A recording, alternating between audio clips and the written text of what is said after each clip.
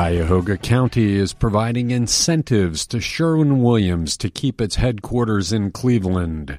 Cleveland Mayor Frank Jackson's grandson is in court this week on a felony count, and Jimmy DeMora should soon know if he'll get a new day in court.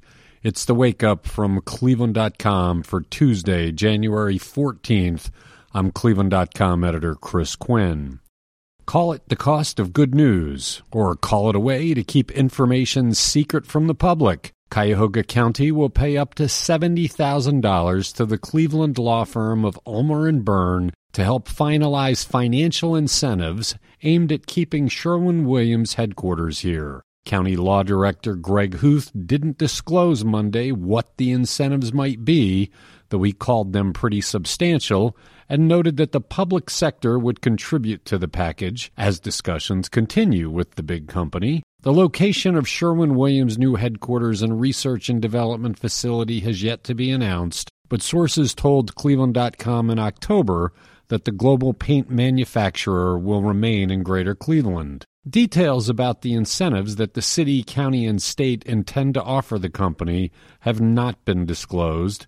This is the first time, according to Huth, that the county has hired outside legal counsel to help assemble and finalize an incentive package for a company. Outside lawyers are needed because of the legal nuances associated with a large publicly traded company, Huth said.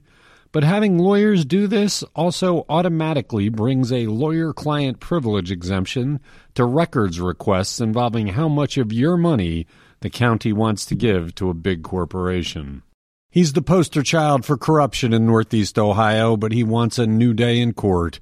A federal appeals court will soon hear arguments on whether to overturn the corruption convictions of former Cuyahoga County Commissioner Jimmy DeMora. A three-judge appeals panel in Cincinnati will hear arguments on March 19th about whether a judge's decision not to allow the jury to see DeMora's Ohio Ethics Commission reports was an error that tainted the entire case. DeMora has argued that he disclosed the gifts he received from people doing business with the county. The 64-year-old former politician and county Democratic Party chairman is serving a 28-year federal prison sentence. The Justice Department says that DeMora's racketeering and other convictions, which total more than 30, should stand, arguing that his judge did not make any errors with jury instructions or the exclusion of the ethics reports. It's a day of reckoning for the grandson of the Cleveland mayor, despite the special treatment he seemed to receive from a city prosecutor who works for the mayor. Jury selection began Monday in the case of Frank Q. Jackson, Jr., who was accused last summer of beating an 18-year-old woman.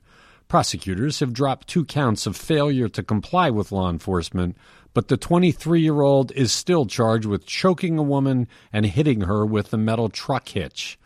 Cleveland City prosecutors declined to file charges against Jackson Jr. following the incident and did not refer to the case to the Cuyahoga County Prosecutor's Office. Cuyahoga County Prosecutor Mike O'Malley learned of the incident later, anyway, and presented the abuse and abduction case to a grand jury, which returned a felony indictment. Mayor Frank Jackson has said he did not intervene in the case, but he has not sought an investigation for why his grandson received such special treatment. Lakewood boasts the largest home sales increase in Cuyahoga County over the last 5 years. Cleveland.com's Rich Exner reports that the median selling price for a single-family home was $197,000 last year in Lakewood, up 51% over 5 years ago. Countywide, the median price is up 31%, from $94,000 in 2014 to $123,500 last year.